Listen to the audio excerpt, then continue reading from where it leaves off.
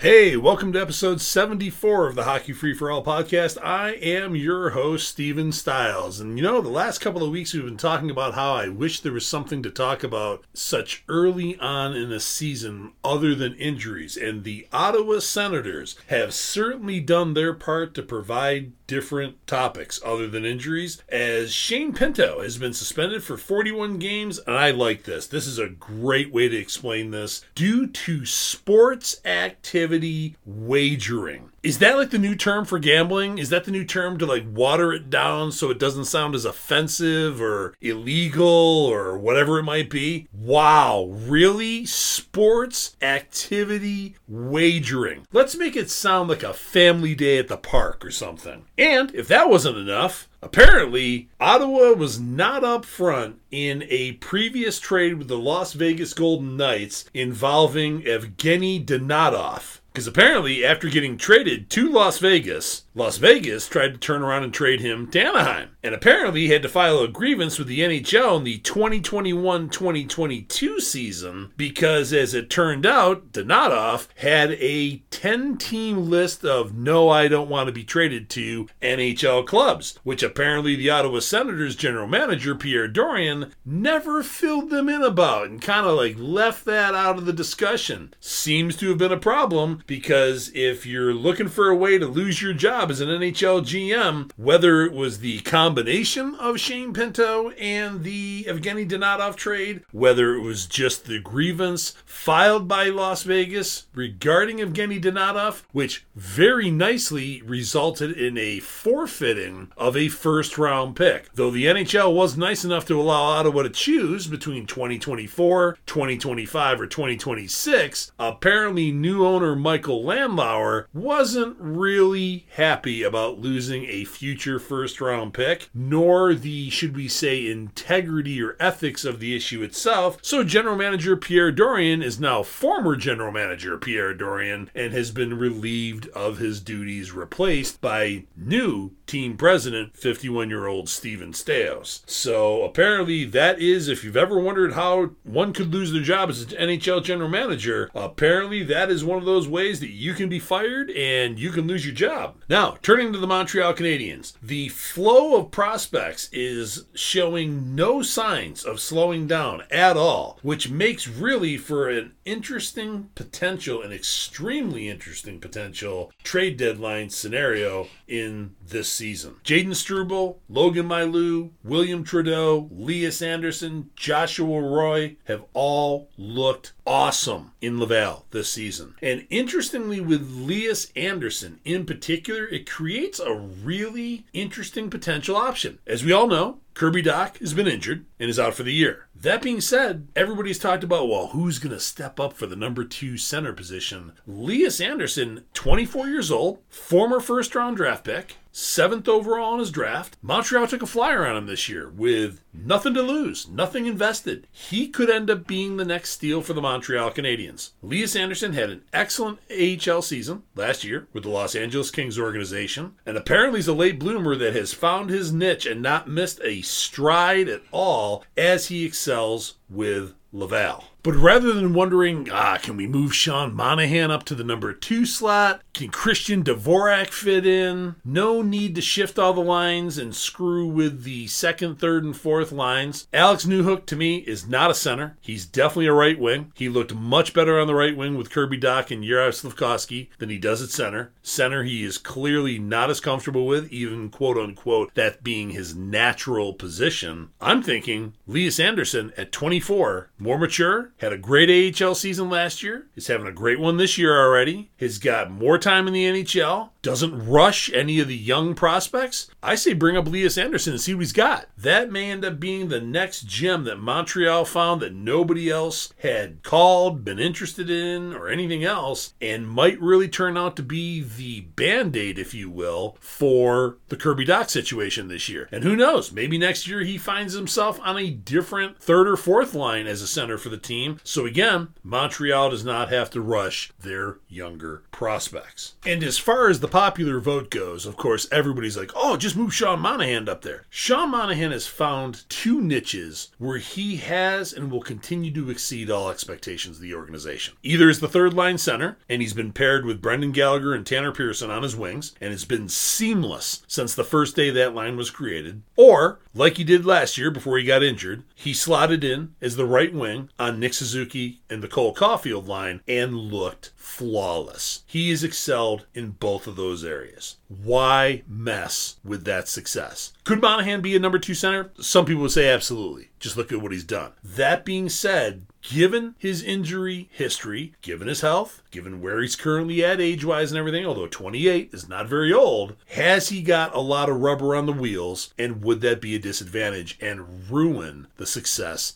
that he's created in either one of those two scenarios I already talked about? As for Christian Dvorak, his greatest contribution to the team, unquestionably, is defensive awareness and high face-off win percentage. No question that has a high value to a team. However, when he's engaged, unfortunately, most nights, he's disconnected, lost, doesn't mesh with his line mates, basically is a ghost on the ice. To the point where most people, it's like, did he play tonight? And if he did, who did he play on the line with? That's how inconsistent he's been. And I feel bad for the guy. I think he should be a really good, consistent, game in, game out player, a solid third line center for the Montreal Canadiens, but for whatever reason, he has never been able to put it together with any kind of consistency in Montreal. It just hasn't worked out. It's very similar for him, not quite as bad, but very similar in the way it didn't work out for Jonathan Drouin. It just, for whatever reason, whether it was the time, whether it's been the line combinations, the state of the franchise, the expectations asked of the players, whatever it is, it just hasn't worked out. And a third player that you can throw in that list is Josh Andersson. Every once in a while, he'll have that game that everybody thinks he should have every night. Everybody's like, see, he's arrived. He is there. We can't trade him now. He's the prototypical forward. He too is a ghost. On the right team in the right situation, every player can excel. For whatever reason, Jonathan Drouin, Christian Dvorak, Josh Andersson, others that we'll talk about, just haven't gelled in Montreal. It's not good or bad. It's a reality. It's a fact. And everybody's like, oh, you can't judge. Well, you've got more than enough of an example. More than enough of, as they like to say, sample size regarding these players to make that judgment. They're just not going to be what Montreal needs. And regarding the other center currently on the team,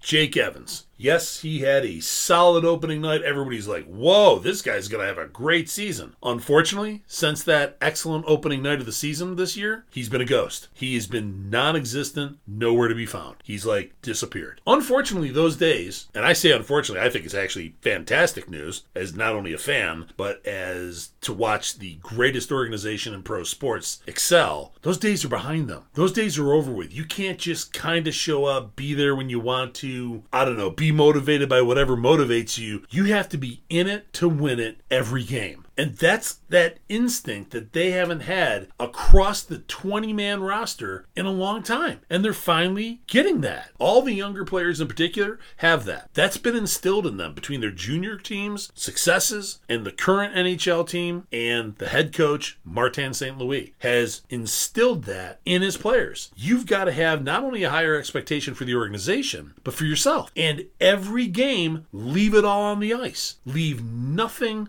left. And that has been in some players in the past, but now is in all the players coming in. And that has been one of the huge difference makers. But what's interesting about the centers that we're talking about is it makes for a very interesting and long list of trade candidates for Montreal. And everybody's like, well, how many more players could they actually trade this year? I mean, they've gotten rid of so many players or gotten rid of so many bad contracts and stuff. Well, check out the list of players that this leaves. Still, Josh Andersson, Joel Armia, Christian Dvorak, Jake Evans, Brendan Gallagher. If you can move that contract, that is going to have to be a perfectly timed, specific need of a team, whether it's leadership, whatever it might be. They're going to have to be particularly looking for him. And as in the return, the greatest return on a Brendan Gallagher trade might just be getting out of that contract. You might just not get as high of a draft pick as you want, but getting rid of that contract may be as valuable as obtaining a higher round pick. Tanner Pearson is positioning himself to be a very good trade chip. leadership, having early season success. Also on that list, Jesse Ylonen, Justin Barron. I know a lot of people, it's like, oh, Barron has been great since David Savard got injured. Yeah, he's been good. He has showcased his skills, and he has clarified what he brings to the team. Is that enough? And some people say, well, that might be unfair. You're giving so much slack to Arbor-Jacki, Caden Gooley, Jordan Harris. Well, Montreal, again, has a lot of competition. Look at the defensive prospects that they have to find a home for. Lane Hudson, William Trudeau, Jayden Struble, Logan Mailloux. That's another 4 defensemen. There's a lot of talent and a lot of prospects. Montreal can finally be, well, we don't have to take the best of the bunch. We have to take the people that actually deserve it, that